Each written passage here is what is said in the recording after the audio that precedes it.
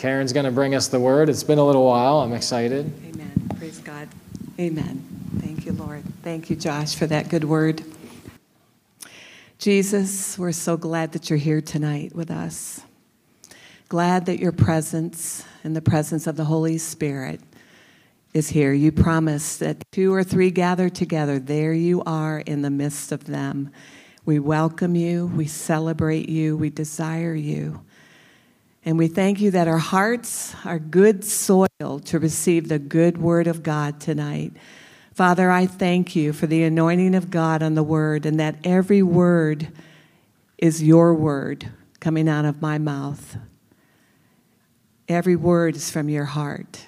And we thank you in advance for what you're going to do in our lives. In Jesus' name, amen. Praise the Lord. It's good to see all of you tonight.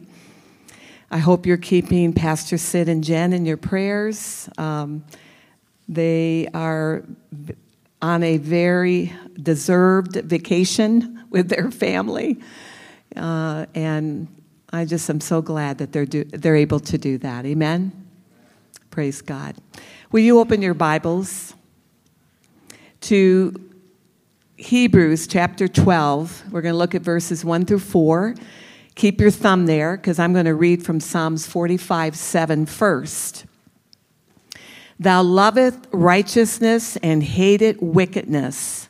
Therefore God, thy God, has anointed thee with the oil of gladness above all thy fellows. Do you know that Jesus never had a bad day? Think about that. In the short amount of time he was on the earth, he never had a bad day. He suffered the most, was ridiculed by the best, tortured by the worst, killed by a hideous death, and yet the Bible says he had more joy than all his fellows. He endured accusations, persecutions, judgments, jealousies, all anger, hatred, everything above anybody. But he allowed, and that's a beautiful word, he allowed the joy of the Lord, that beautiful fruit of joy, to rule and reign in his life. And he's our example. Now, Hebrews 12, verse 1 through 4. And it says, Therefore we also, since we are surrounded by such a great cloud of witnesses, let us lay aside every weight and the sin which so easily ensnares us, and let us run with endurance the race that is set before us, looking unto Jesus, the author and finisher of our faith, who for the joy that was set before him endured the cross, despising the shame, and has sat down at the right hand of the throne of God. For consider Jesus, who endured such hostility from sinners against himself, lest you become weary and discouraged in your soul. You have not yet resisted to bloodshed, striving against sin. Amen? Jesus is our example, and he endured the cross, and he endured it because he had you on his mind. That is what produced joy in the heart of Jesus. You were and you are worth it. Romans 14:17 says, For the kingdom of God is not meat and drink, but righteousness, peace, and joy in the Holy Ghost. And Luke 17:21 says, Behold, the kingdom of God is where? Where? Within you. Everybody, within me. If you're born again, the kingdom of God is within you, and that's the joy of the Lord, peace and righteousness. It's already been deposited in you. We have entered into the kingdom of God by being born again. And we know that 1 Corinthians 5:17 talks about, Therefore, if any man be in Christ, he is a new creature. Old things have passed away. Behold, all things are become new. That is a work of the Holy Spirit or the Godhead. You didn't have any part to play in that other than believing in your heart. He even gave you the faith for that. That's a God work. So Jesus said in John 3:5 Truly, truly, I say unto you, except a man be born of water and of the Spirit, he cannot enter into the kingdom of God. That which is born of the flesh is flesh, and that which is born of the Spirit is spirit. Marvel not that I say unto you, you must be born again. Now, I could get off on a little rabbit trail and say, born of water and spirit, and say, Jesus was baptized. If you're born again and you've never been baptized, you should be baptized in water. Now, the thief on the cross didn't have a chance to be baptized, did he? But if you have a chance to be baptized, do it. Everybody say, do it. Turn to your neighbor and say, do it. Jesus, again, our example. The other that I've said before, and I think it is getting more relevant as the days go by, is that you have to be born by the washing of the womb of a woman. AI is slowly, gradually taking over, and robots that look like humans and talk like humans and the whole bit. And that's gaining ground faster than what we probably realize. They can't be born again. They're not born of a woman. So it's important, I just feel I needed to throw that in there because of the technology and the times that we're living in right now. So being born again is a pretty important thing, wouldn't you say? Can we put that first picture up? Remember, I was up here before I left in July, and I said the Father spoke out that July was going to be a month of... You remember that? All right. When God says something, I just take it to heart. It's like he spoke it to me, and I took it to heart. I was so excited about the month of July. Now, I was gone a lot of month of the July. I started in North Carolina at my son James and Tottie's. And one day, we went to the pool. And I walked in the gate, and I felt a stirring in my spirit. And when that happens, I stop. And I said, Father, what? What are you up to? I just know he's wanting to do something. And I ask questions. What do you want? What do you want it to do? So I just pray in the Spirit, and I just stay in tune. And these 5 men were on the deep end of the pool, and we were at the shallow end playing ball with my grandchildren, and I'm praying in the Spirit. And all of a sudden I heard, I don't want to die. I don't want to die, from one of these guys. And the Lord said, go. And I turn and I walk in toward the deep water, right in the midst of these 4 men. And I said, guys, I am sorry, but I overheard somebody saying I don't want to die. And one of them said, yeah, he was pushing me under the water and I couldn't breathe. And I said, okay, well, hey, do you mind if I ask you a question? They all kind of look at each other. No, go ahead, ask a question. And I said, if you should die tonight, see how you can segue? See how the Lord segues into people's lives? If you would die tonight, you're not, but if you would, and you're at the gated heaven, and the angel says to you, what makes you think you can come into heaven? What would you say? And I looked at the first guy. He looked at this friend. I don't know. What would you say? I go to church. Okay. What would you say? I don't know. Okay. Well, what would you say? I went all through all 5. And when I got to the last one, I said, would you like to know? Is that important to you that you would know how to get into heaven? Or would you rather go to that place? And I'm being very animated and very engaging. And they're all looking at me and they're saying, well, we want to go to heaven. We want to go there. I said, okay, how would you like to know the right answer? And they all said, yes. Ushers, you want to come up with those? I want to tell you exactly what I said to these 5 men in the pool, captive audience. You can pass those out. I want to give everybody who would like one of these cards. They're being passed out. And if you would like one, please take one.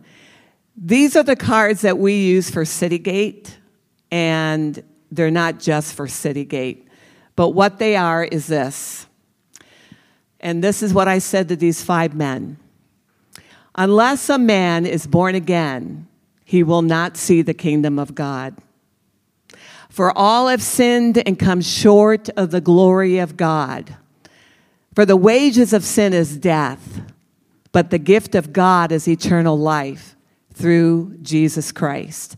For God so loved you that he gave his only begotten Son, that whosoever would believe on him would not perish, but have everlasting life. If you confess with your mouth the Lord Jesus and believe in your heart that God raised him from the dead, thou shalt be saved.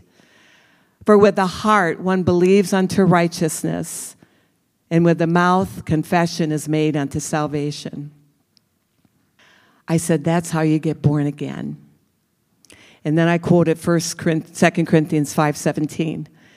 And I stood there in the pool, right around them, and preached the gospel. And I let the word of God do the work.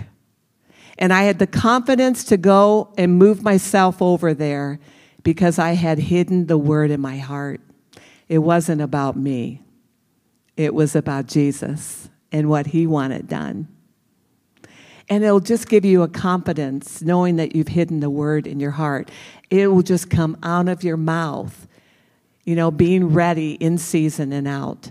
So my daughter-in-law, Toddy, and her friend were kind of on the sidelines listening. And as it turned out, all 5 of them individually said, I want to be born again. I want to make sure that I'm going to be in heaven. And I led them all in a prayer, and all 5 out loud, water volume, gave their life to the Lord, confessed their sins before the Lord, and asked him to come into their heart and be born again. I'm telling you, there is no greater high in the world than to allow Jesus to work through you in the Great Commission. You don't have to go across the oceans to fulfill the Father's business. You don't. It's great when you do, but I'm telling all of you right now, you don't have to travel. You don't even have to probably go, you can go next door and do the Great Commission. America is a mission field. It really is a mission field. So look at your 5 new brothers in the Lord. One day we'll meet them face to face again. I pray for them every day that God's purpose and plan for their life will come to fruition in the flesh, that they'll all walk together. And then I encourage them to be, edifying each other and walking together as brothers. That was a miracle. To me, if you ask me what the greatest miracle is, I would tell you the greatest miracles on the face of the earth are the miracles of the heart. Because the heart is eternal. Things of this world, even this flesh, it's great, when miracles happen. It's great. But the heart is eternal, and we know from the word, men look at the outward appearance, but God looks at the heart. He's looking at our heart. So I really encourage you to memorize this card. I have one on my table in the bathroom, and I've memorized it over time to where it just comes out and it flows out. And I'm going to explain to you really how important it is and how the integrity of the Word of God is to the Father. So when your sins are forgiven by the shedding of the blood of Jesus, your spirit becomes born again when you ask him to come in and forgive you. Now the very nature and characteristic of the God himself comes into you. You're placed in the kingdom where you have access to all his righteousness, peace, joy, all the fruit of the Spirit. because you're now a son of God, right? 2 Peter 1:3 says that all things pertaining to life and godliness is now been given to you. Well, it's our God-given right to partake of it. It is. So help yourself. It's all available to you. But you got to know what's yours. And when you know it, which is you're gathering information and knowledge and wisdom, you got to remind yourself every day. And the best scripture I know is Joshua 1:8. This book of the law shall not depart out of my mouth, but thou shalt meditate therein when? Day and night. So that you can what? Observe to do all that's written therein. Then the promise is you'll make your way prosperous. Then you'll have good success. So God's promise is if you meditate in the Word, stay in the Word, and be a doer of it, you'll prosper and you'll be of good success. That means obey the Word of God. Flat out, just obey the Word. So that's James 1:22. Be a doer of the Word. We've been ushered into the kingdom. Now we've got to let that kingdom come out.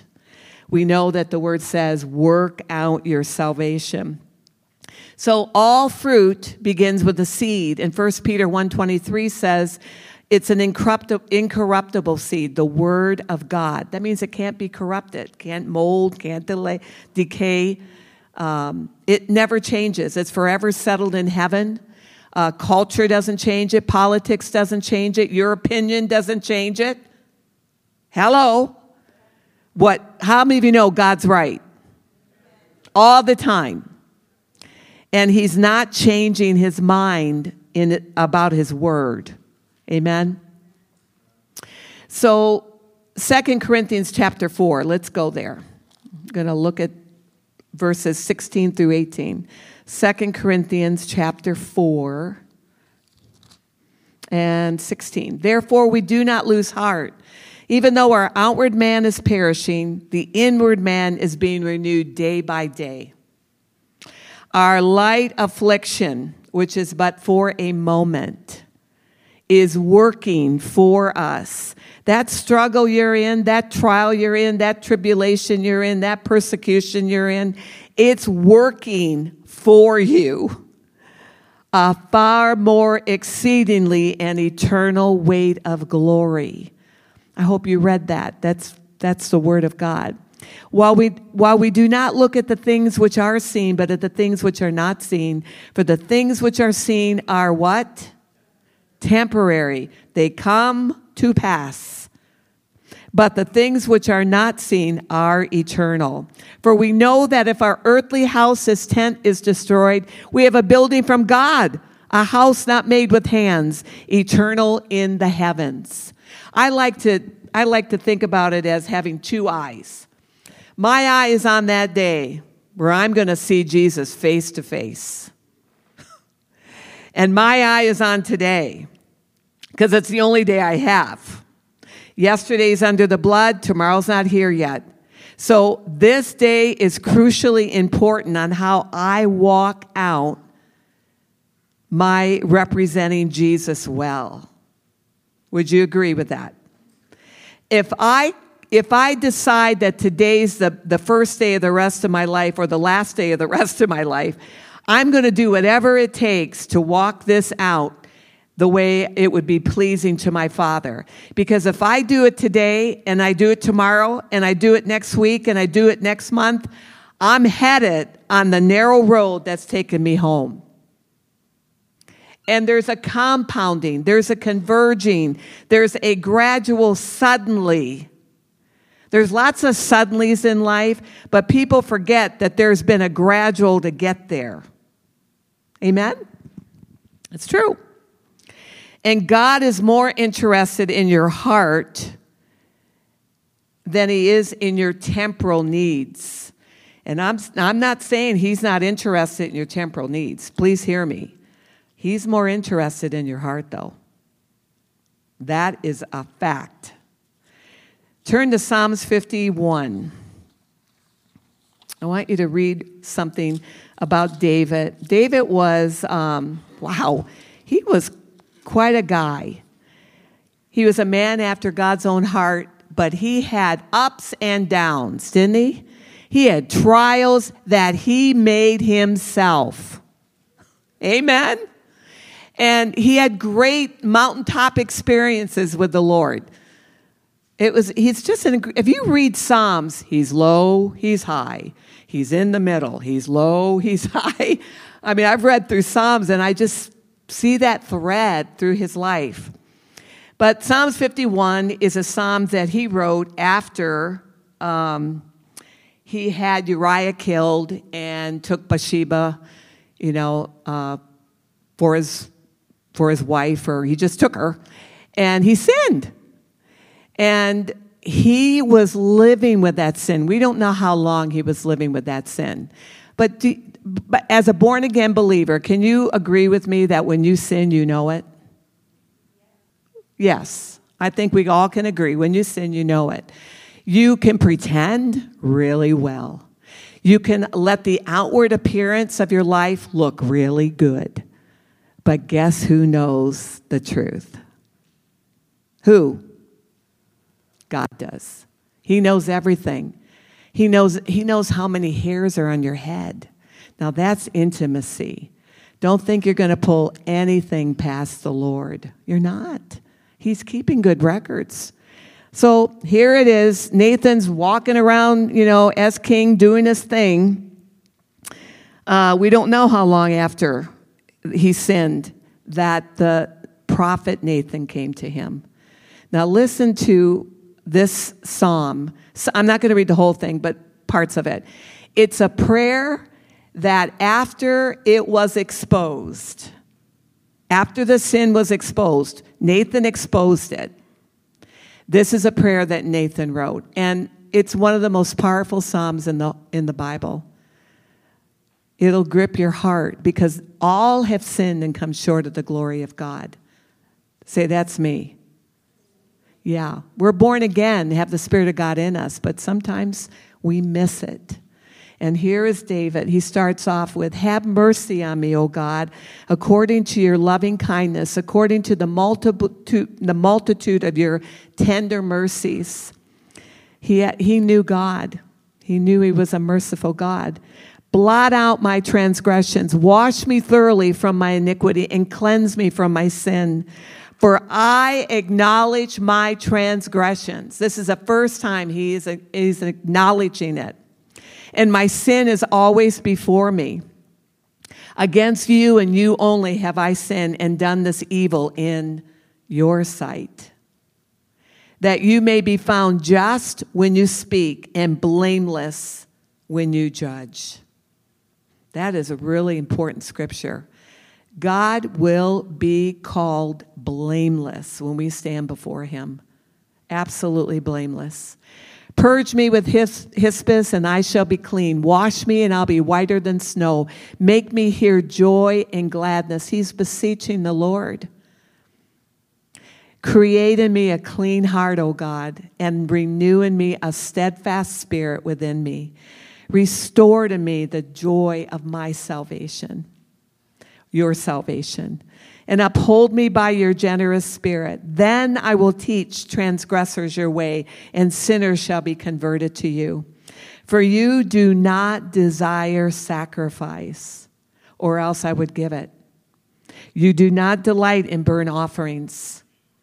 The sacrifices of God are a broken spirit and a broken and contrite heart. These, O God, you will not despise. This is what the Lord is looking for in each one of us as we journey home. Because many of the trials and tribulations, we have an enemy who comes to steal, kill, and destroy, and we are constantly, every day, in a spiritual battle. When I was here before July, I shared very transparently a story about my ex-husband. And I'm going to give you part 2 of that. Part 1 was 3 months ago, he started falling, and not getting his breath. So he went to the doctors, and they did a heart catheterization and found that in the main artery it was 100% blocked, and in the other ones 95% blocked. And the doctor very soberly sat down in front of him and said, by all right, you should have died a long time ago with this kind of blockage. But something has happened to your heart that I have never witnessed but heard about. And I've been a heart specialist for 30 years. He said, your heart grew a new vein in front of your heart. And that little vein has kept you alive. Incredible story, isn't it? So when that filtered down through the family, and I heard it, I went to the Father. I sat on my couch and I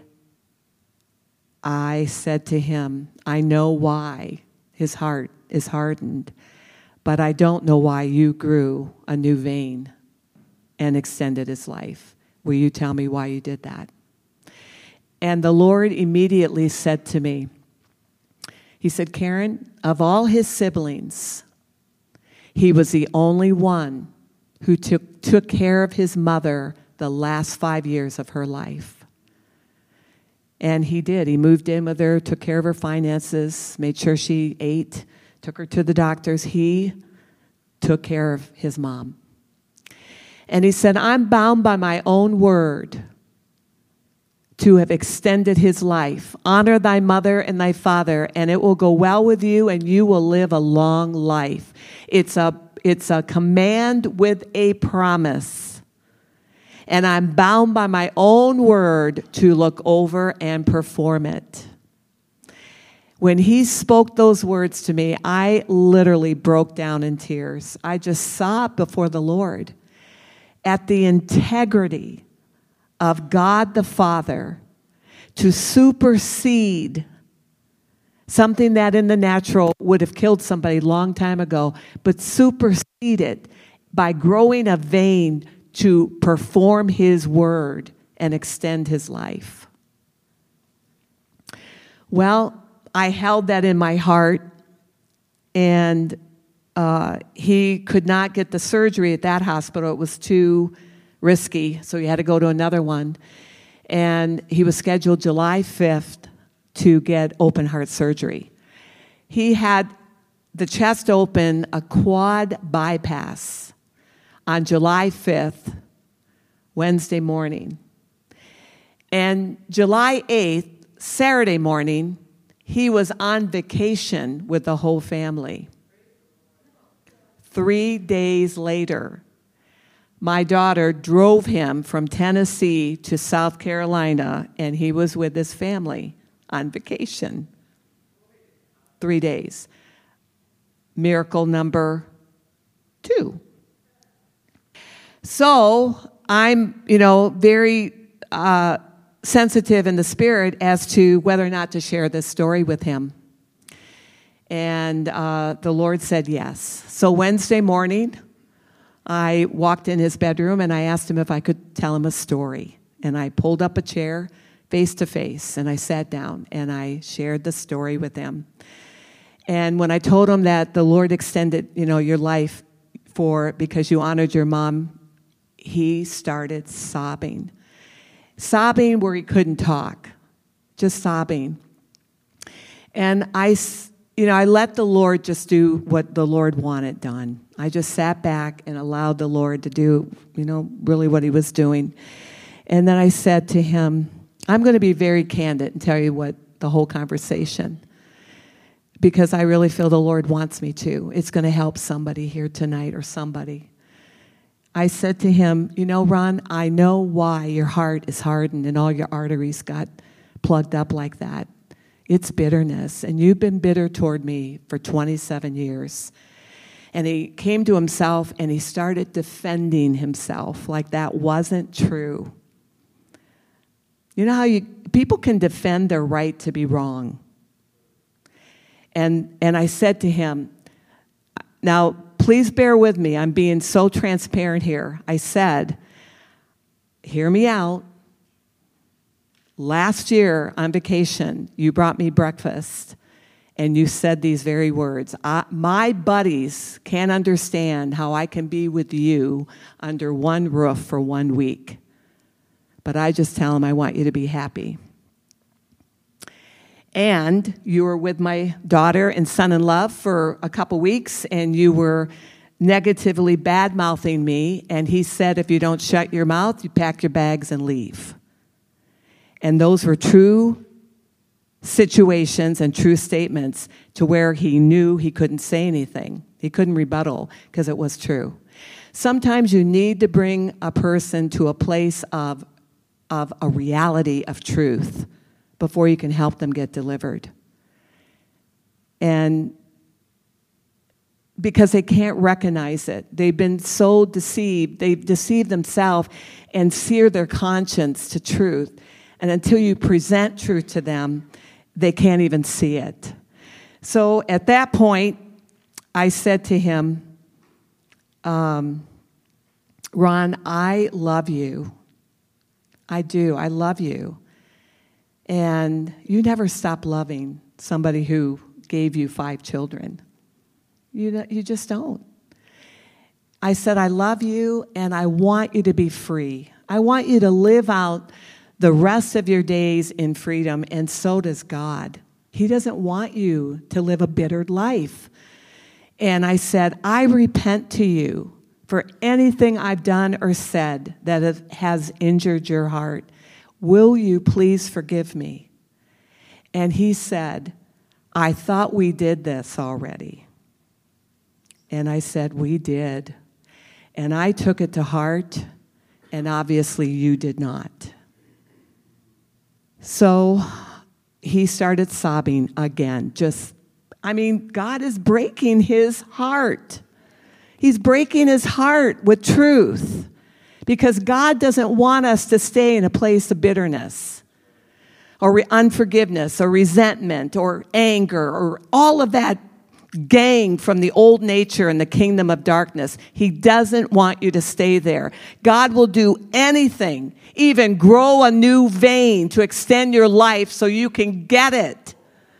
He loves you. He's lovesick over you. He wants the best for you. And it took all of this, to get him to that point where God could break his heart with the truth of where he was. And love never fails. Don't ever stop loving the people who have stopped loving you. So it's just one great big sob fest in the room. And finally, I said, well, let's pray again. Let's repent to one another, and let's break off that bitterness and that unforgiveness, and let's really get what God wants in our relationship. And he just shook his head. He couldn't even talk. So I started and prayed and, repented, and then he did. And then we prayed for one another, broke off that bitterness. It's a demonic spirit that seeks to attach itself to you. See, this is the deal. Your spirit is born again, but you've got a soulish realm that we're in charge of. I'm in charge of seeds and weeds. And if I don't take care of the seeds and the weeds, they're going to grow and multiply. And bitterness is a seed that grows underground. It's awful. It will ruin your good fruit. It'll kill it. Bitterness, unforgiveness, resentment, anger, hatred, murder of the tongue. Murder of the tongue has done more killing than any weapons that man have made. So we did that. We prayed for one another, and we stood up and we hugged. And I just believe in my heart that it took. Amen? You believe with me? It took. And I said to him, your firstborn son has carried a lot of injury that he really doesn't know how to process. And this would be a great opportunity for you to, as the father, to speak to your son. And he said to me, I don't know anything I've done to him. And he meant it. I mean, I think he was sincere when he said that. And I looked at him, I said, Ron, there is so much that has been done in word and deed to hurt your firstborn son. Will you find it in your heart to have a conversation with him? And then the best thing I've ever heard came out of his lips. He said, what do I say? There was the brokenness. There was the humility. He didn't know what to do. And sometimes we find ourselves in that place. We don't know what to do. And that's why we have Jesus, and that's why we have each other. Did you hear what I just said? That's why we have each other, the body of Christ. And so I said to him, well, the most important thing, Ron, is you don't defend yourself. You're not here to defend yourself when your son comes to you with all the hurts in his heart. You're just there to listen. And when he's done, just say, I am so sorry that I hurt you, that I injured your heart. Will you find some place in your heart to forgive me? And he shook his head and sobbed again and said, I'll do it. The very next day, Scott, my oldest son Scott, brought lunch down to him in the pontoon boat. And I was so blessed to be privy to watch as they sat on the boat for well over an hour, almost an hour and a half, talking to one another. And at one point, they stood up and embraced for a very long time. And later on, in a moment with my oldest son, I said, I saw you and your dad talking. And he said, yeah, Mom. And he started a big tear down his eye. He said, we reconciled. He said, my heart is clean and light, and I feel like anything I had against my dad is gone. And it was such a beautiful moment. That is what the Lord is looking for in all of our hearts as we journey home.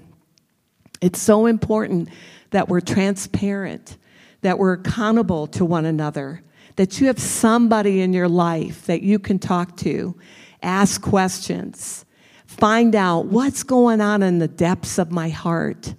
What am I pretending about? What am I hiding? Why am I acting the way I am? Why am I not being real?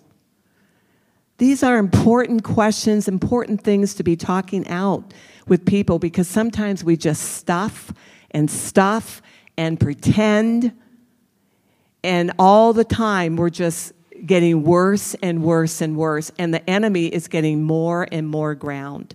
Will you put up that second picture, please? When I went away, before I went away, I spent a lot of time on a garden. I just wanted a garden. And I worked very hard getting that garden. Doesn't it look great? And I was gone 3.5 weeks. And the next picture, look at it. I could not believe it when my eyes fell upon my precious garden. It was full, overtaken with weeds, literally overtaken. I know I could see a tomato hidden somewhere in there, but the weeds had front and center stage in just 3.5 weeks. Think about 27 years. How would that affect a person's heart? How about a couple months?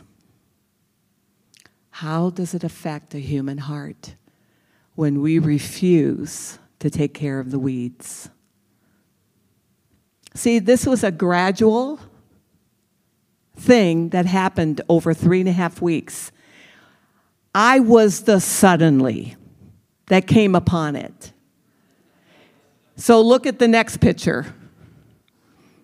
I got my hoe in there, and I'm tacking those weeds. Do you see my progress? I hate weeds. We're going to have a conversation when I get up there. But it's a great explanation. Isn't it a great explanation of how we allow the enemy access into our life? And then the next question is, how long are we going to allow him access in our life? Two good questions. As born-again children of God that have been given all things pertaining to life and godliness, you've got the blood of Jesus. You've got the name of Jesus. You've got the whole bound book of the Word of God. You've got the armor of God.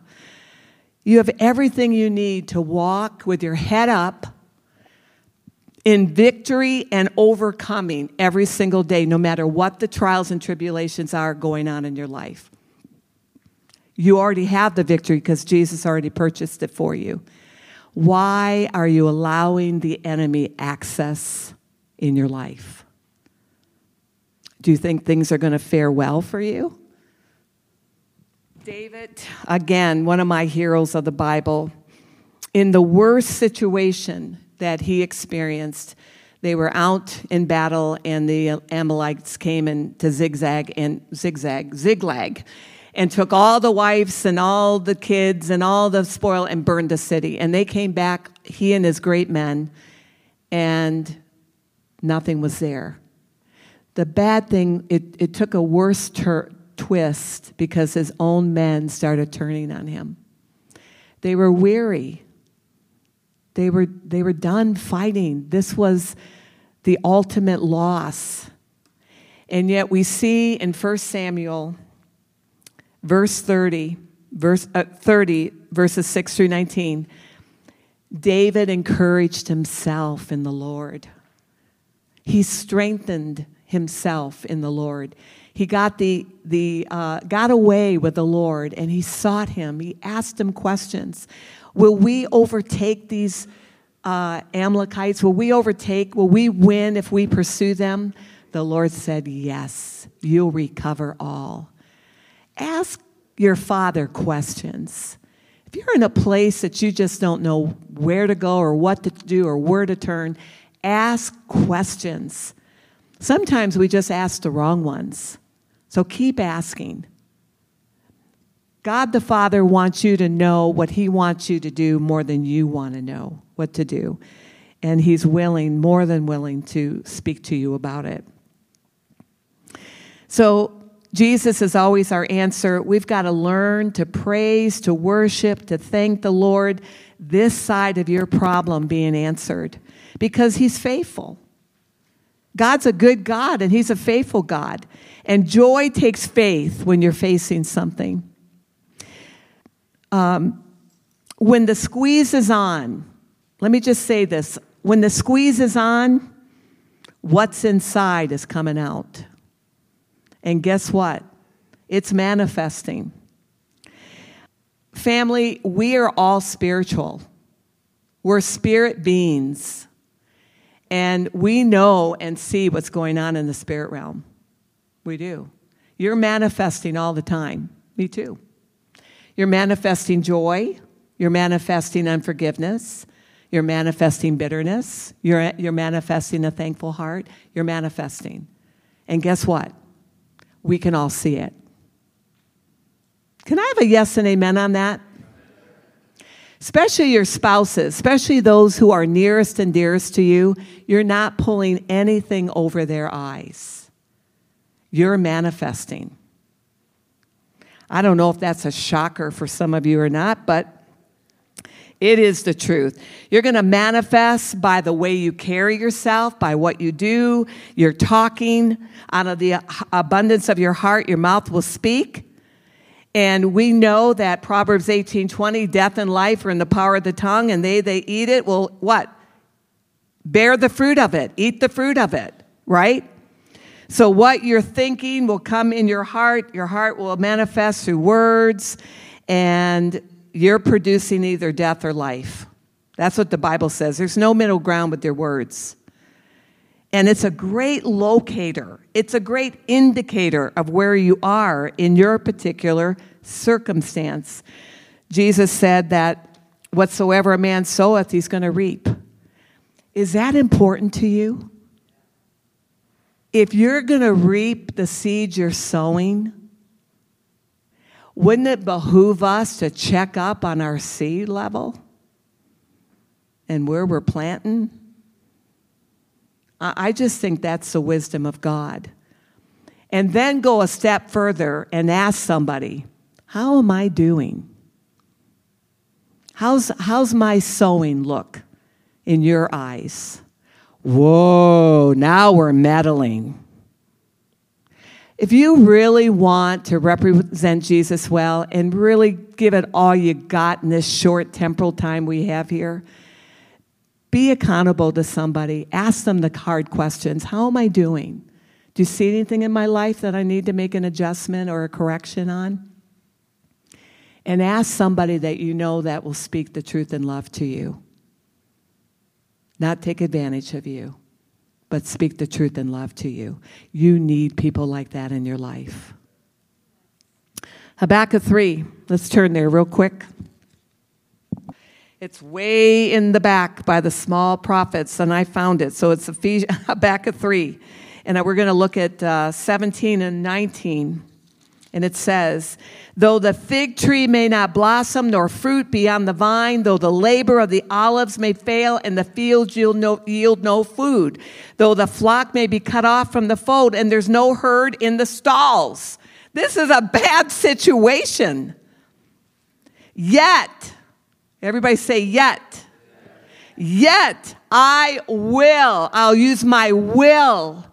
I will rejoice in the Lord. I will joy in the God of my salvation.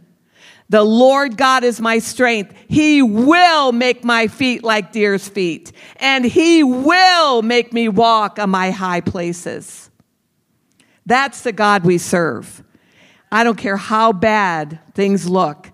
God is still God, and he loves you. Now, this was written in the midst of a judgment with Israel.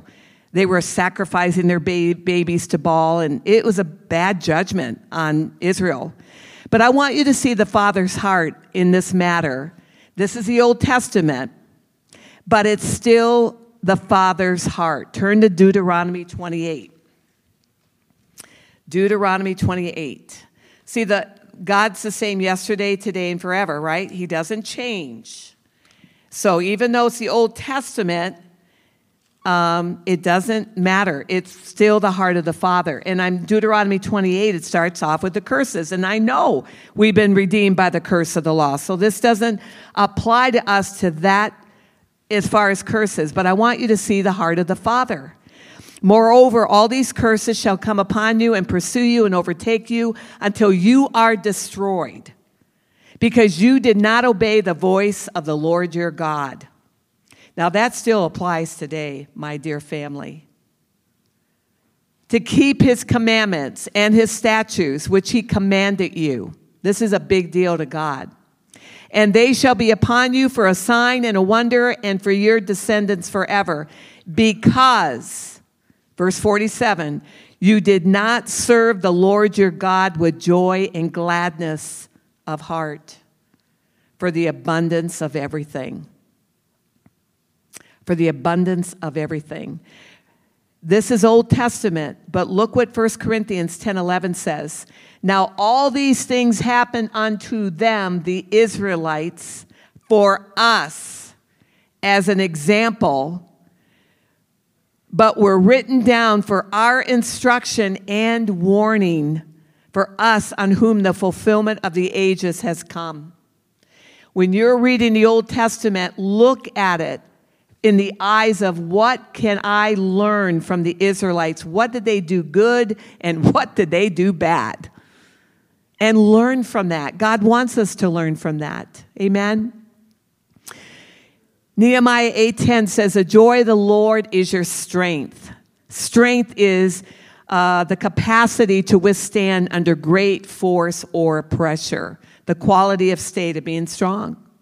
Praise is designed for us as an expression of love and trust to our Heavenly Father. And it supplies us with the power and the strength that we need to walk present tense in this very evil, wicked world. It's activated by the fruit of your lips. And that's Hebrews 13:15. By him, Jesus, therefore, let us offer the sacrifice of praise to God continually, repetitively, frequently, amplified. In the same way, without interruption. What is the fruit of our lips? Giving thanks unto his name. We know in Acts 16, Paul and Silas exemplified this so well. In a prison, locked up for doing good, mind you. And what were they doing? They were praising the Lord. They were thanking the Lord. You know, they had an eye on eternity. They knew this life was temporal. And they knew, hey, if this is it, praise the Lord. Glory to God. They were thankful that they were born again, thankful that all the things that God had done for them and with them and through them, right? They were thankful. They were praising the Lord. What did the Lord do? He created an earthquake, opened up all the prisoners' doors, not just theirs, but the prisoners as well. And they all got born again because they were able to preach the gospel. See how the Lord works through praise? It's so powerful. Praise will put you over. Faith does not deny the reality of difficulty. It declares the power of God in the face of it. Some scriptures specifically command us to rejoice in the midst of trouble.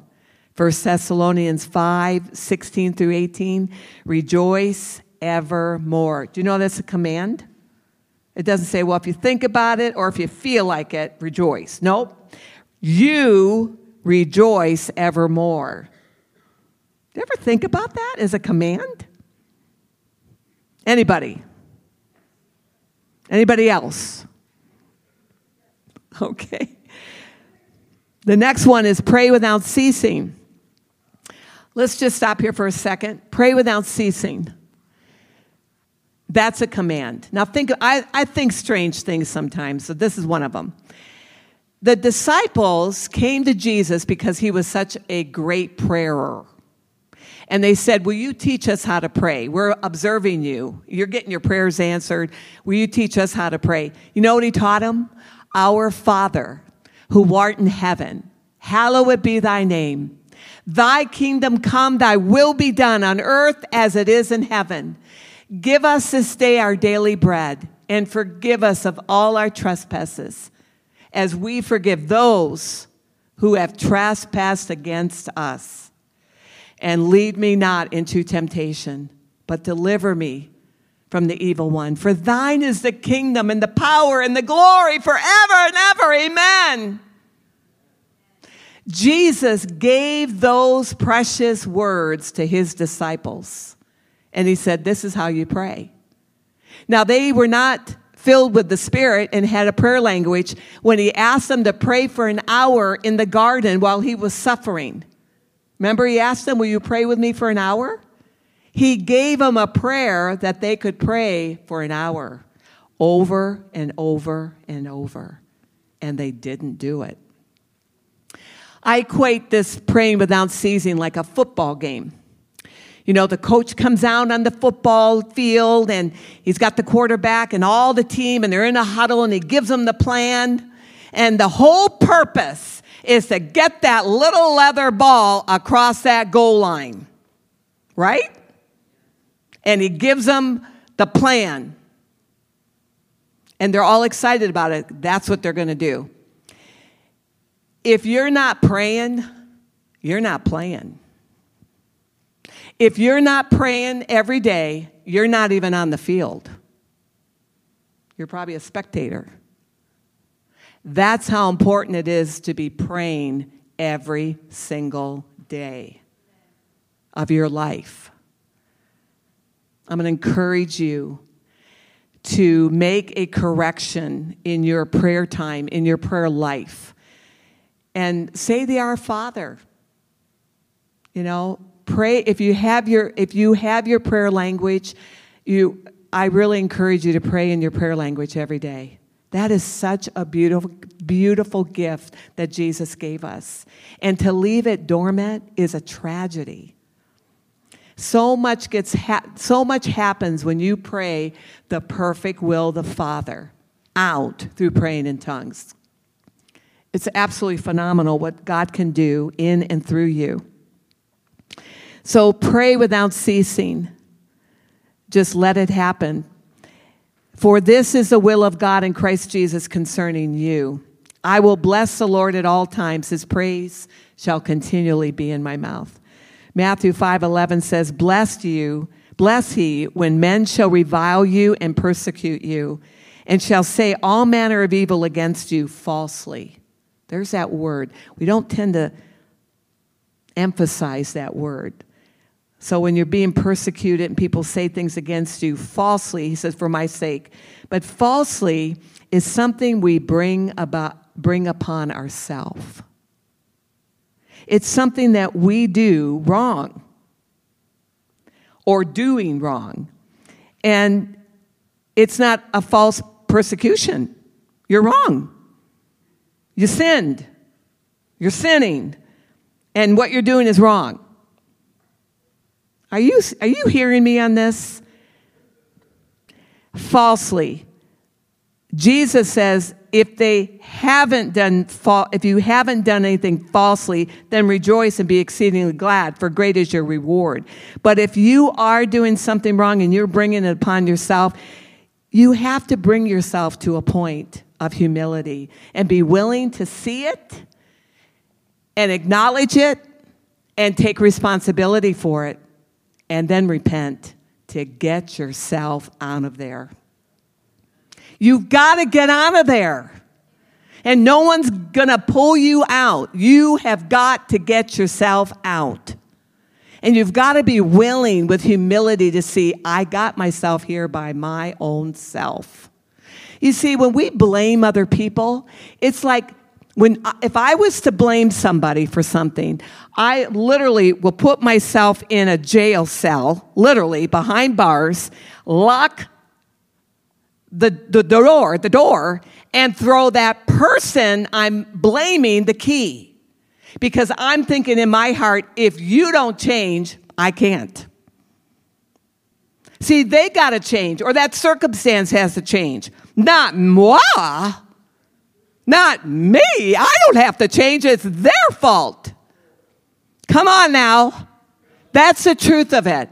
And by blaming other people, you lock yourself in a prison, and there you are going to rot. It's such a lie of the enemy. It's a fat lie of the father of lies that to convince you that you have the right to blame somebody else for your problems. Such a lie. And boy, he captivates and ensnares people with that lie.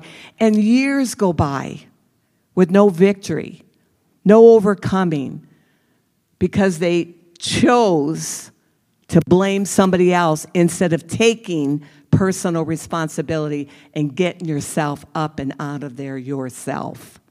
Now, sometimes you need help, like somebody to come and give you truth and love and hit you over the head with a 2x4 and bring the truth to you to make you blink for the first time in years.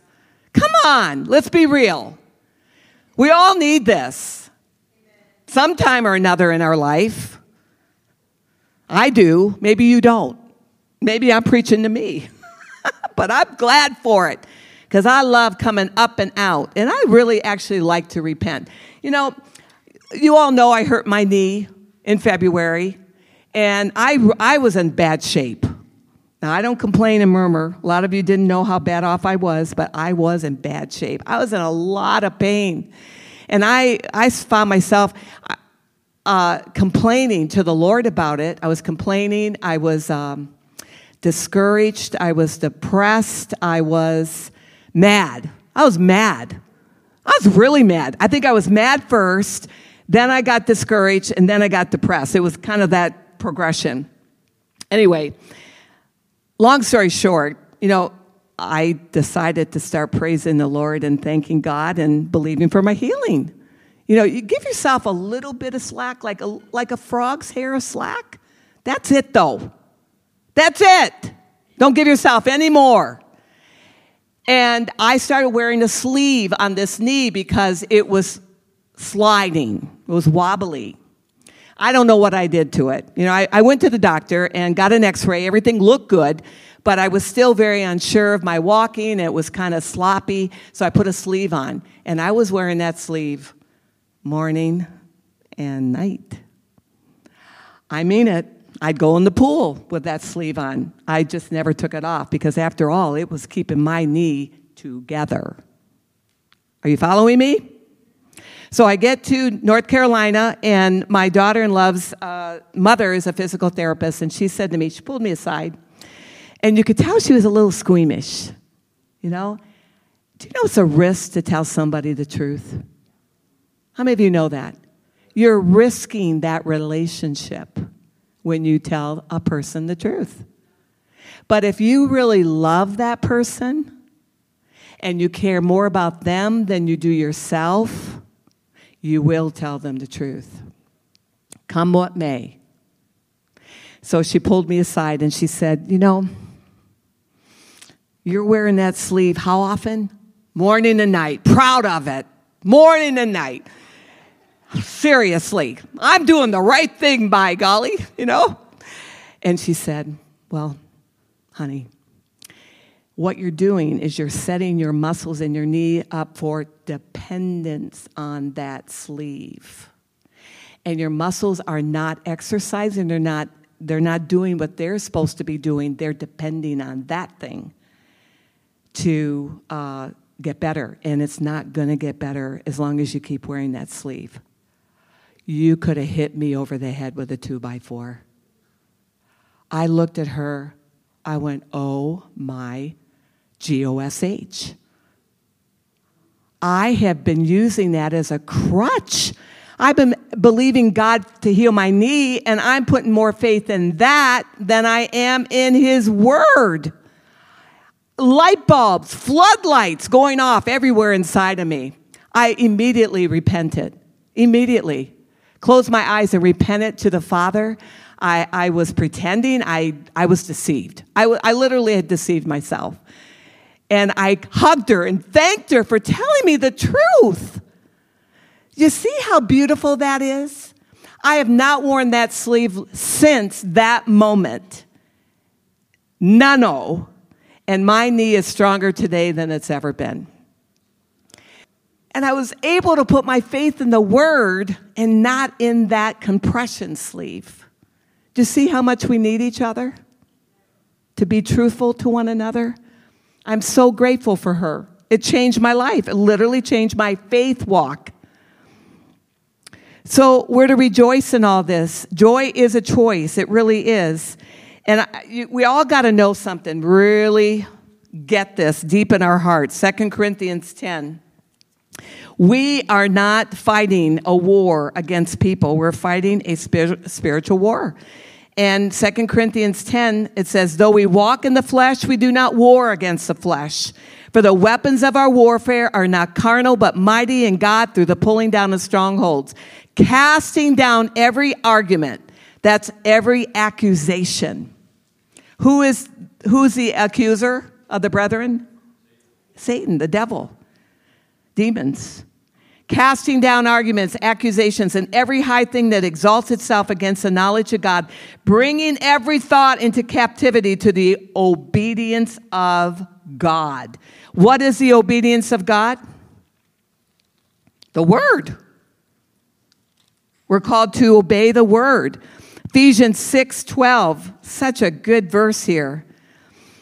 For we do not wrestle against... Say it again. Whose flesh and blood? We are. Say we are. Look around. Look around. We do not wrestle against flesh and blood. Let's get that. Our battle is not with people. When you really learn how to separate the sin from the person, now you can love the person and bring them out of the sin. But if you accuse the person of them being the sin, you can't love them. Our battle is not with flesh and blood. But now he's going to tell us what it is with. It's against principalities, powers, rulers of darkness of this age, against spiritual hosts of wickedness in high places. Hello. There is a spiritual realm that is very real. And the thief cometh to steal, kill, and destroy. And he looks over your life to where he can get entrance. And I don't mean possession, I mean oppression. He can't possess a born-again believer. Your spirit is filled with Jesus. But he can oppress you if you let him. He is a caged dog in a cage with a lock and key. He's in there, and he knows he's in there. He's been defeated by Jesus himself. Colossians 2:27 talks about it. Made an open, triumphant victory of him. He knows he's defeated. The problem is, he wants to know if you know he's defeated. So he'll come with his fiery darts, his accusations, his judgments, all that mess, to find out, what are you going to say? What's going to come out of your mouth? And when you speak, whether it be death or life, he's got you. If it's death, he's got you. He's happy as can be.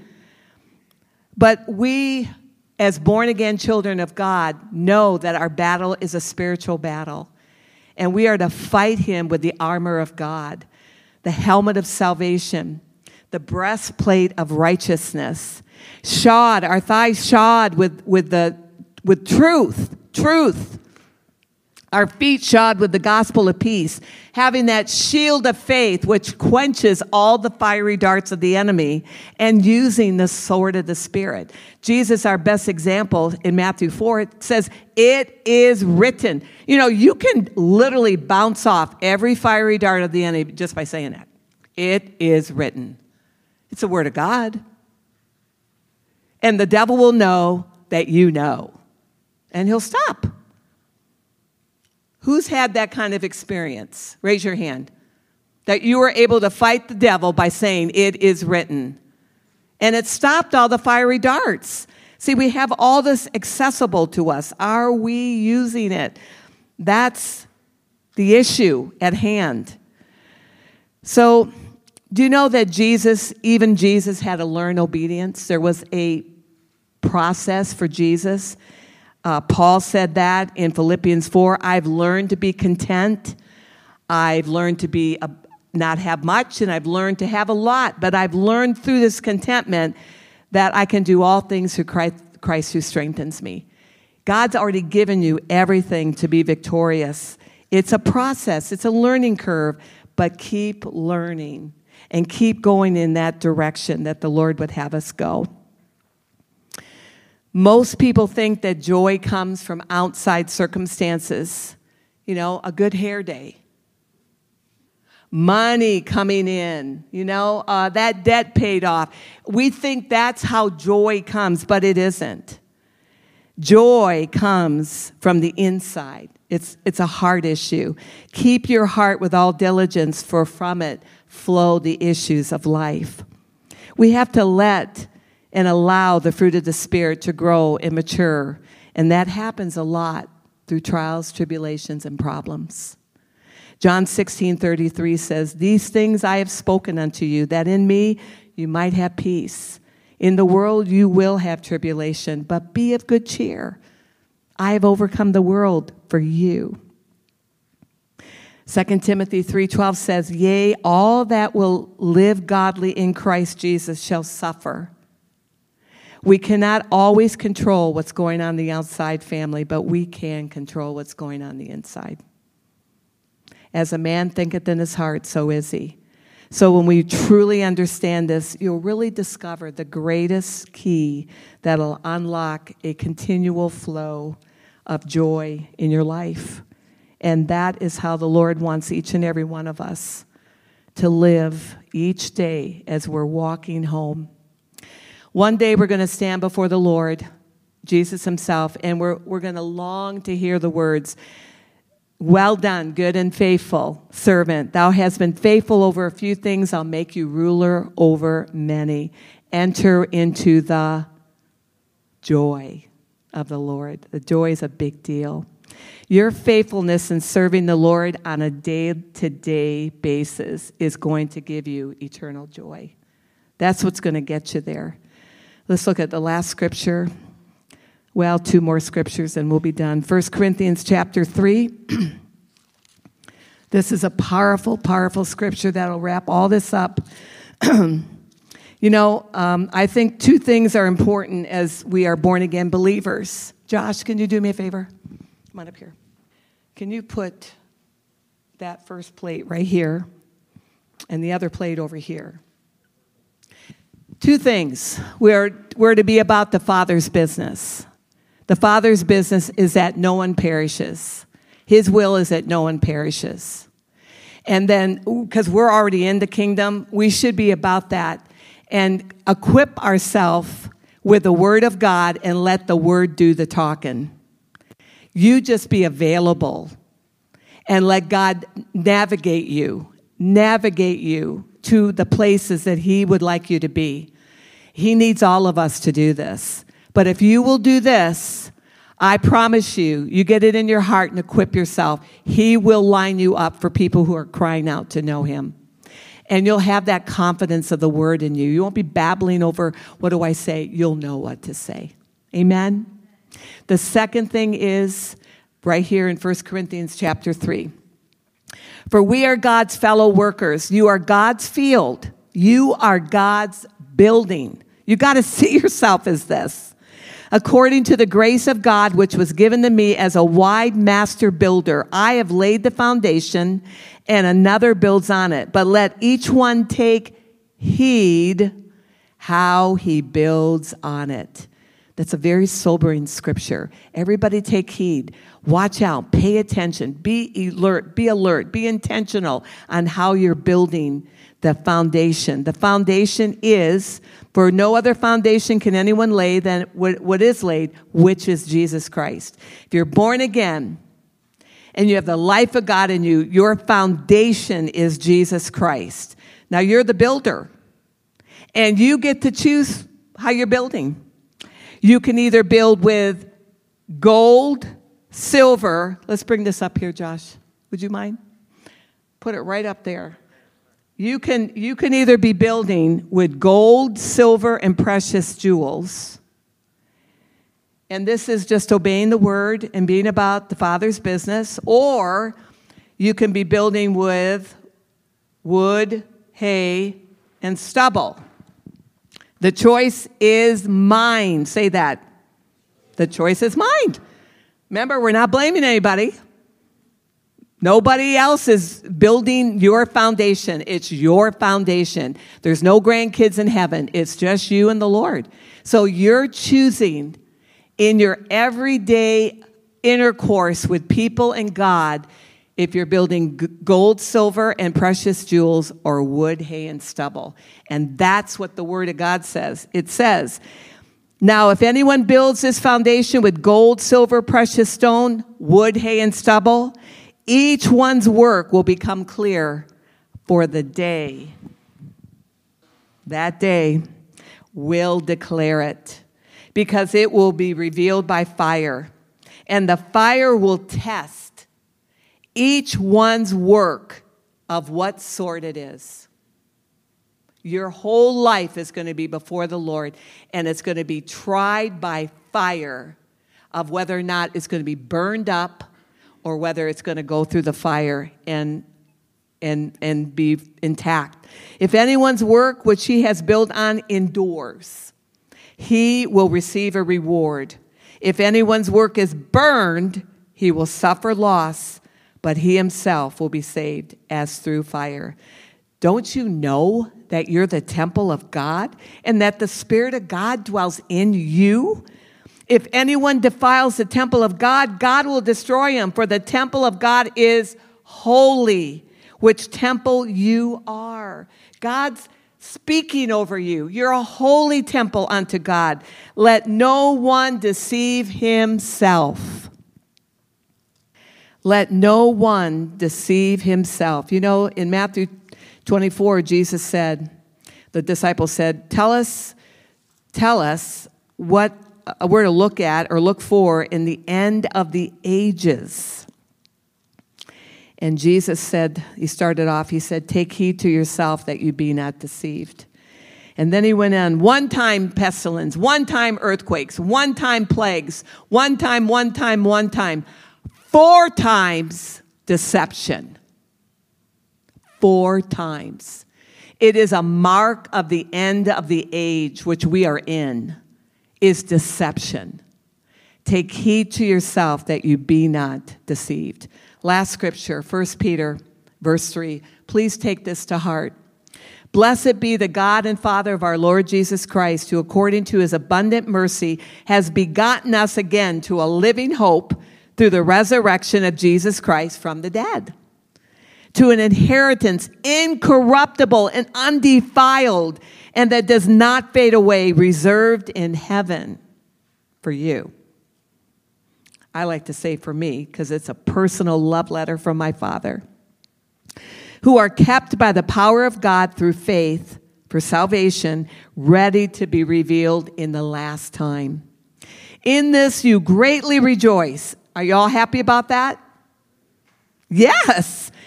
Though now for a little while, if need be, you have been grieved by various trials, that the genuineness of your faith, being much more precious than gold that perishes, though it be tested by fire, may be found to praise and honor and glory at the revelation of Jesus Christ, whom having not seen you love. Though now you do not see him, yet believe. You rejoice with joy unexpressible and full of glory, receiving the end of your faith, the salvation of your soul. We're in a journey, and Jesus is the author and finisher of our faith. Looking unto Jesus. Family, things are going to get a little rough out there in the world, but we're not of the world. We're in it, but we're not of it. We're not to keep our eyes on the world. We're not to be entertained or distracted by the world. The word is very clear. Keep your eyes on Jesus. Let this all fall away from you. It's all going to happen. We know the end of the book, don't we? And in that, we should rejoice because one eye is on that day, and we're headed in that direction. Amen. Father, I thank you so much that you love us so much, that you're not willing for us to stay the same, but to be changed from glory to glory, from faith to faith, more and more into the image and likeness of your Son, Jesus. Now, we know we're not perfect, and we have not attained, but we want to. Our desire is to represent you well. So, Father, tonight, we ask that you put a floodlight in each one of us. And if there be any deception, any wickedness, anything in our life that is not pleasing to you, Father, that is not providing that walk and that purpose that you had planned for us, we're asking that you do an examination. And we humbly sit in your presence. And we humbly ask you to show us and to be truthful and real with us, because we don't want to stay in the muck of any place that we've allowed the enemy to infiltrate. We don't like it there, not being a child of God. But sometimes we just don't know how to get out. So, Father, give us the plan. Show us the way. Help us to humble ourselves and ask the right questions. We want to please you. That's really our heart's desire. We want all the fruit of the Spirit operating in our life every single day of our life. So have your way. Have your way. Father, we love you so much. We're so grateful. We're so grateful for all the things that you've done for us. You gave us another day in the land of the living to praise you, to worship you, to thank you, to make corrections, to make adjustments. We still have breath in our body.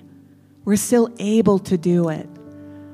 Father, help us not harden our hearts through bitterness or offenses or unforgiveness. Even if you're bringing that person up to our heart right now, Father, help us all step into that place of repentance and unforgiveness and release them.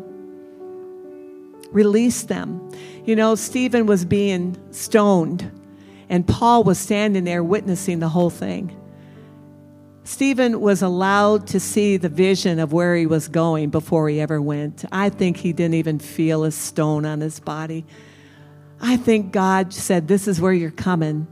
And Stephen, all filled with the love of Jesus, spoke out of his mouth, Father, I forgive them. Lay it not to their charge. I loose them from this. Family, think about this. If you hold anyone bound by unforgiveness or offenses in your heart, they're bound. If Stephen had not said those words, would we have Paul today? Would he have been loosed enough for God to be able to deal with his heart on the road to Damascus? Oh, we've got to get in that place where our hearts are clean before the Lord, where we truly forgive each other and let it go and loose people. We are the body of Christ. Jesus is the head. We're to flow together and bring healing to the body. We all want to walk in healing, but we need to be in that place where it's flowing in all of us and through us, because we're the precious body of Christ. Father, have your way through your Holy Spirit. Jesus, walk among us. Do as you will tonight. We love you. We want all of you operating in our lives. That's really our heart's desire. Create in all of us a clean heart. And we thank you for that. Because we're asking, we believe we receive. I pray for each and every one of you tonight that you came in one way. But I pray the Word of God and the Spirit of God tonight is causing you to leave a different way. A different way. Where you have acknowledged and recognized where you're at and has taken full responsibility for it. It's your heart. And repent before the Lord. And if you need to repent to someone else, because sometimes we just go vertical while somebody else is injured and living an injured life, and we need to go to them and repent and make it right. Let's get to that place, church, because that's where the unity is. That's where the commanded blessing is. That's where the miracles and the signs and the wonders start. It starts with the heart. The Bible says, judge yourself while you can judge yourself. You know, I think about all those people on Maui Island. You probably all saw the fires. They woke up one day thinking the day was going to be like a normal day. And for many, it was the last day on this earth. We don't know. Don't procrastinate. Don't put it off. If today you hear the truth, harden not your heart. Take care of it with the Lord. He's getting us positioned and ready to do some great things for Him. Get on the playing field. Pray without ceasing. Get your heart cleaned out and ready and positioned before the Father. And get with each other. You know, the home groups are coming up. If you have not been in a home group, you are missing out on something incredible. I call it a wheel within a wheel. There's intimacy. There's prayer with one another. There's healings. There's incredible things that have happened at our home groups. Partake of it. Get involved. Don't forsake the assembling of yourself, all the more as you see the day approaching. It's important that you obey the word. Father, we thank you for this night. We're so grateful for your love for us. And we bless you and honor you and give you all the glory and all the praise. Jesus, I pray that you are glorified tonight. We thank you. In Jesus' name, amen. I'm going to offer the altar. If anybody would like to come up, please avail yourself. Or if you need any prayer, want the baptism of the Holy Spirit, anything at all. You're among family, and we love each other here. That is our theme. One way we love God is by loving one another. So move more into that love. Amen. Be blessed. Have a great night. Traveling mercies for us all as we travel home. And take this to heart. Take this word to heart. Don't dismiss it. Amen.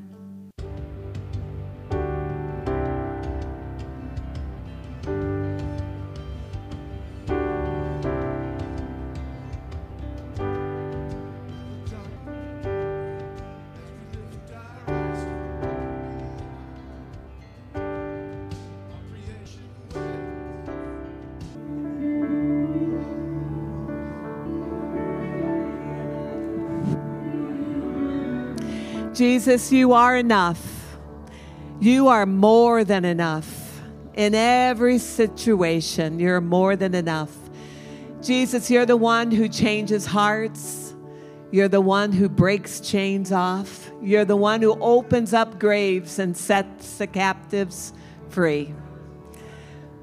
Where the Spirit of the Lord is, there is the freedom. There is the freedom. Take your freedom. Take your freedom tonight and be blessed. Know the Lord loves you. He's with you. He'll never leave you. Family, you are and we are the most blessed people on the face of the earth. Do you believe it? If you do, say hallelujah. Hallelujah. Glory to God. Be blessed and have a great week. Love you all.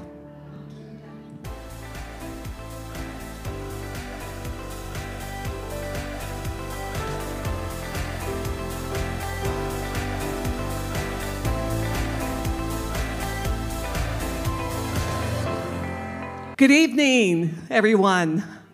Praise the Lord. So glad that you're all here. You know, I was thinking about tonight. In Hebrews, it says, don't forsake the assembling of yourself together with like-minded believers, even more as the day approaches. So we're closer today than we were last week. So thank you for obeying the Lord. Do you ever think about it that way? You know, I'm sure every one of you had a thought, I don't want to go tonight. I got too much to do here.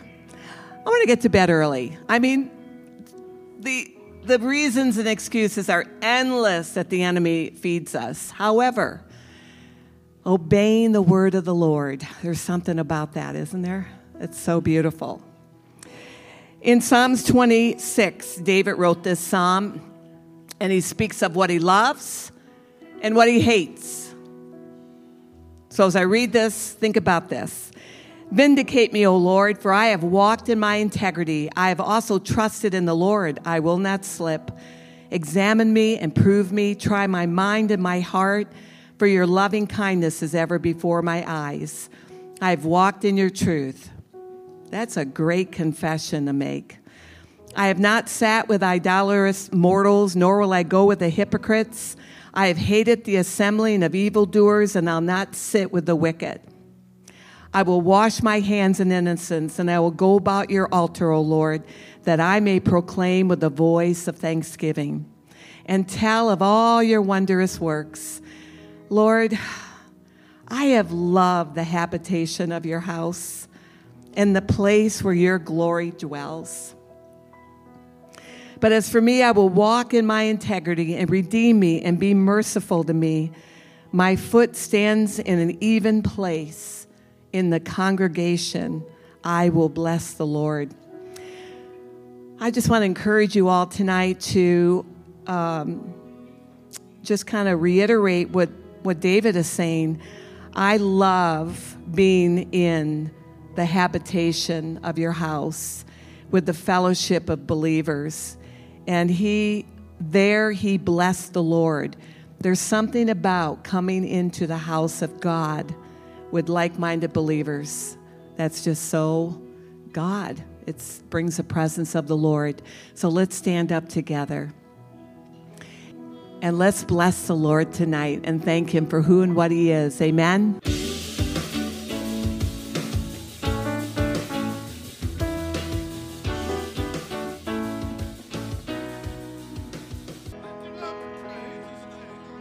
Come on, let's praise the Lord. Let's praise the Lord. Give him a shout. Hallelujah. Hallelujah. Hallelujah. We praise you, Lord. We worship you. We adore you and exalt you. You are the risen one, the Lamb slain before the foundations of the earth. Father, we're so thankful for Jesus. Tonight, we've just gathered together with hearts full of thankfulness to you.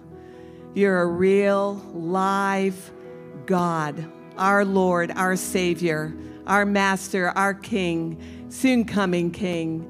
We love you and adore you tonight. We thank you in advance for what you want to do in this place, in our hearts. We're so grateful. We're grateful this side of the Red Sea. We thank you for it in the mighty name of Jesus. Amen and amen. One way we love God is by loving one another. So take a few minutes and just hug on each other and tell them you're glad to see them tonight.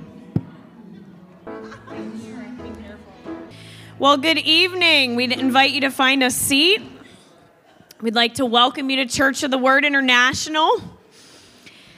Is there anybody here with us for the very first time tonight? Everybody's family. All right. Well, we're going to just go over a few announcements, and then Josh is going to come up and bring forth the tithe message tonight. So just a reminder that tomorrow is the Youth and Young Adults Pool Party at the Laps Pool. So please look at that in the bulletin for the time, but it's 1 to 4:30 p.m. And anybody that's entering into 8th grade, so if you are new to the youth group this year, you're invited. This is your welcome initiation party. So see Josh and Alicia if you're planning on attending and you haven't RSVP'd yet. In September, there is an annual men's retreat on September 8th and 9th over in York. And I know many of you have gone to that in the past. That's with the Abundant Life Center Church. They put that on. So if you would like to have cost and registration forms, you can see Debbie for that.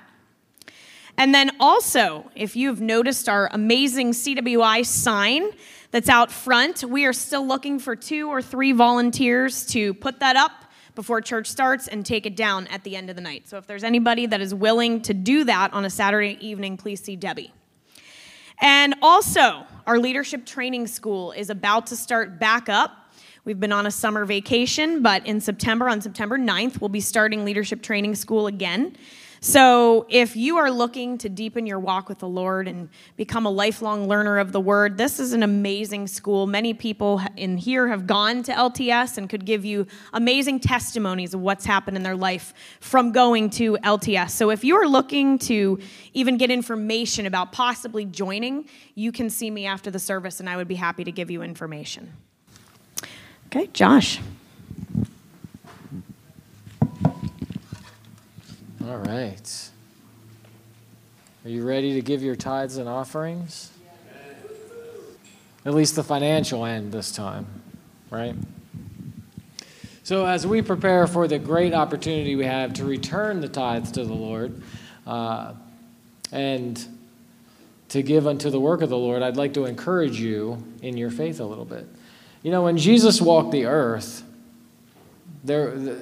if you read through the Gospels, approximately 46 times it mentioned that people were amazed by Jesus, right? You hear that a lot. They marveled at the things he said. They were amazed by him. Well, there are 2 times that it says that Jesus was amazed. And if we look at those 2 times, I think it's important, because if Jesus is amazed by something, then we should take that to heart, right? Does that make sense? Okay, I'm glad you agree, because I thought so too. So let's first turn to Mark. We're going to look at Mark chapter 6. Then he went out from there and came to his own country, and his disciples followed him. And when the Sabbath had come, he began to teach in the synagogue. And many hearing him were astonished, or amazed, saying, "Where did this man get these things? And what wisdom is this which is given to him, that such mighty works are performed by his hands? Is this not the carpenter, the son of Mary, and the brother of James, Joseph, Judas, and Simon? And are not his sisters here with us?" So they were offended at him. But Jesus said to them, "A prophet is not without honor, except in his own country, among his own relatives, and in his own house." Now he could do no mighty works there, except that he laid his hands on a few sick people and healed them. And he marveled because of their unbelief. Then he went about the villages in a circuit teaching. So Jesus was amazed at their unbelief. I did say I was going to encourage you, so just hang with me a little bit. But do you notice the reaction of the people here?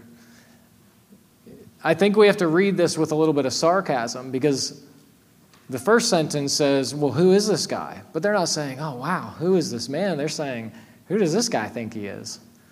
We know him. We grew up with him. You know, when Jimmy broke his arm playing football together, Jesus didn't heal him then. Why is he going around doing all these things? But the interesting part is they all heard the same stories that everywhere else heard too. It says there. In verse 2. Where did he get these things? That such mighty works are performed by his hands. So they heard the testimonies that were happening in the other cities. But this is their response to him. And Jesus marveled at their unbelief. Let's go to a more encouraging time that Jesus marveled or was amazed. Turn with me to Matthew 8.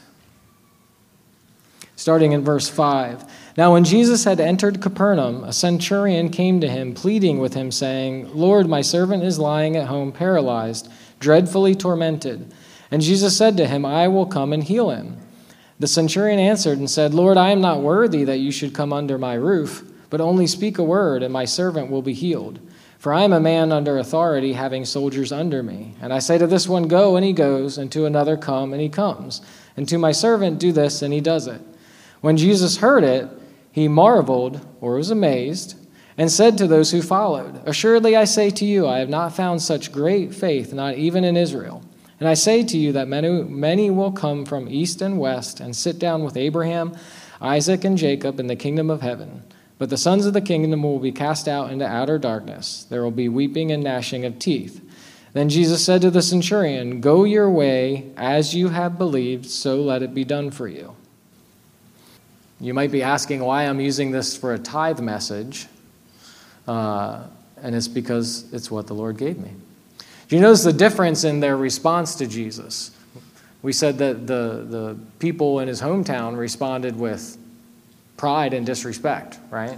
Well, the centurion is coming to him from a place of humility, recognizing who he is and that he has the power to heal his son. So his response is important, just like our response should be important to the Lord. Do we come to him with humility? When we return our tithe to him, are we recognizing, Lord, this is yours. You have blessed me with income, and this part's yours. I want to give it back to you. The important part that I think we need to notice at the bottom here was when Jesus said, "Go your way, and as you have believed, so let it be done for you." We, week after week, like Kelly said last week after week, we get really good, spirit-filled teaching about the tithe and offering every single week. Do we really believe that what we believe is really real? or as we're putting our offering and our tithe in that basket, are we doing it with faith that God will bless us and that he will provide more seed for the sower? Because if we're not doing it with faith, then it's not an offering to the Lord. Last week, Jonathan said, worship is a sacrifice. So the tithe is the Lord's. That's not a sacrifice. But the offering, the additional, the more that you give, that is a sacrifice. That affects your budget. But the Lord says, I will reward you, and that seed will return to you. So if you're doing that in faith with, like Jesus said, go your way, and as you have believed, so let it be done for you. So your level of faith, your level of belief of what you're putting in the basket is how it will be done back to you. All right. There is an example in Scripture. I didn't look up the Scriptures, but one thing I find really interesting, you know when the Israelites were giving to the building of the tabernacle? And at one point, Moses said, stop, it's enough. Or maybe it was Aaron. They were like, stop, it's enough. That's more than enough. You brought us more than what we need. Just a couple of weeks earlier, they were slaves in Egypt. And remember when they left Egypt, what did the Egyptians do? They gave them gold. They gave them silver. They gave them clothing. They gave them tons of stuff. So God provided seed for the slaves to then sow into the building of his tabernacle. And it was more than enough. So if he can do that with slaves leaving Egypt, he can do it with us too, right? Praise the Lord. Does anybody need a cash envelope? An envelope full of cash or an empty envelope to put cash in? Either one is fine. I don't have any full ones on me, but the ushers will help you out there. And as they're doing that, let's pray over the offering. Father, thank you so much that you are an abundant God, that you give more than we could ask or think, Father, overflowing abundance in all areas of our life, Father, that you desire us to prosper in all ways. We are so grateful for that, Father. I ask you to bless the offerings and the tithes that are given, Father, and let your word be true in each of our hearts, and remind us through the week what we believe is really real, Father, that you are a blesser. In Jesus' name, amen. The baskets will be passed, and the people will be obedient to the Lord and will give to the Lord. Because it's not to man, right? You don't give to man, you give to the Lord. Well, that should be who you're giving to. And that should be who you're receiving from up here, too.